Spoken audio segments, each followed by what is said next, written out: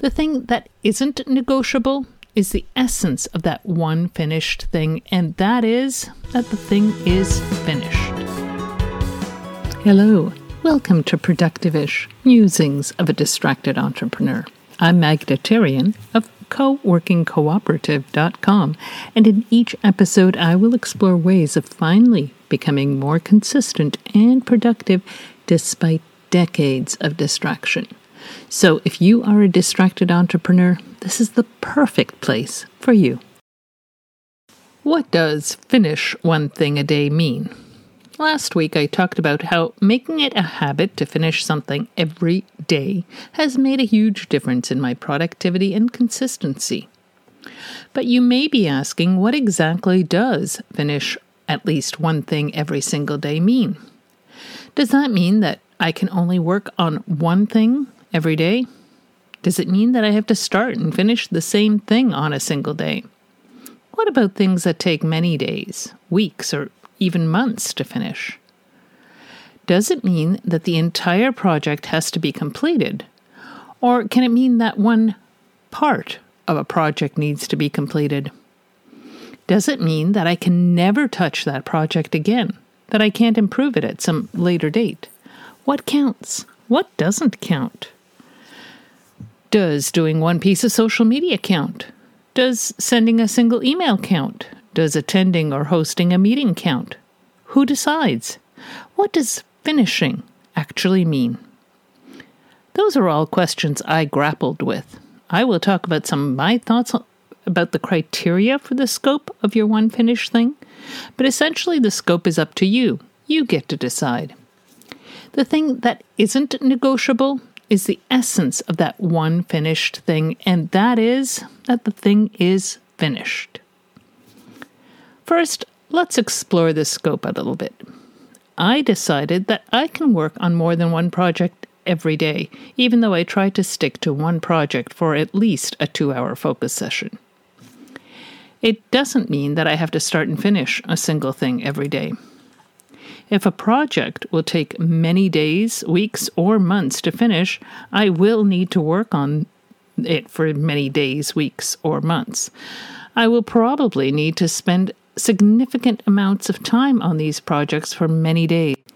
On most of those days, I won't be able to finish these long-term projects, but that doesn't mean I can't finish one aspect of that project on any given day, but probably not every single day.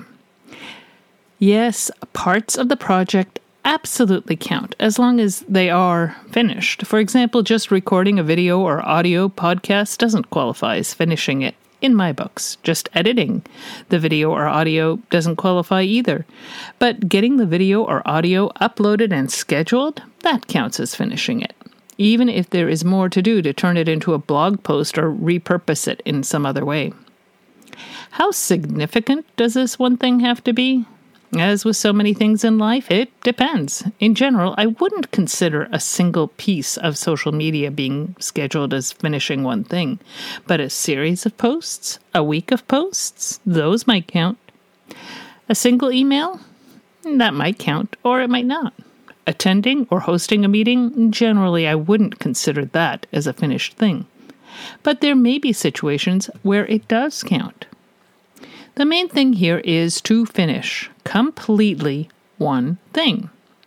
You can start off very small and build up gradually. You can create a list of what you consider to be finished things and then choose an appropriately sized thing for your energy and time level on a specific day. Just make sure to have bigger or more complex things in the mix and not just the easy small things. Remember, you can work on a thing over several days or longer and just finish it on one of those days.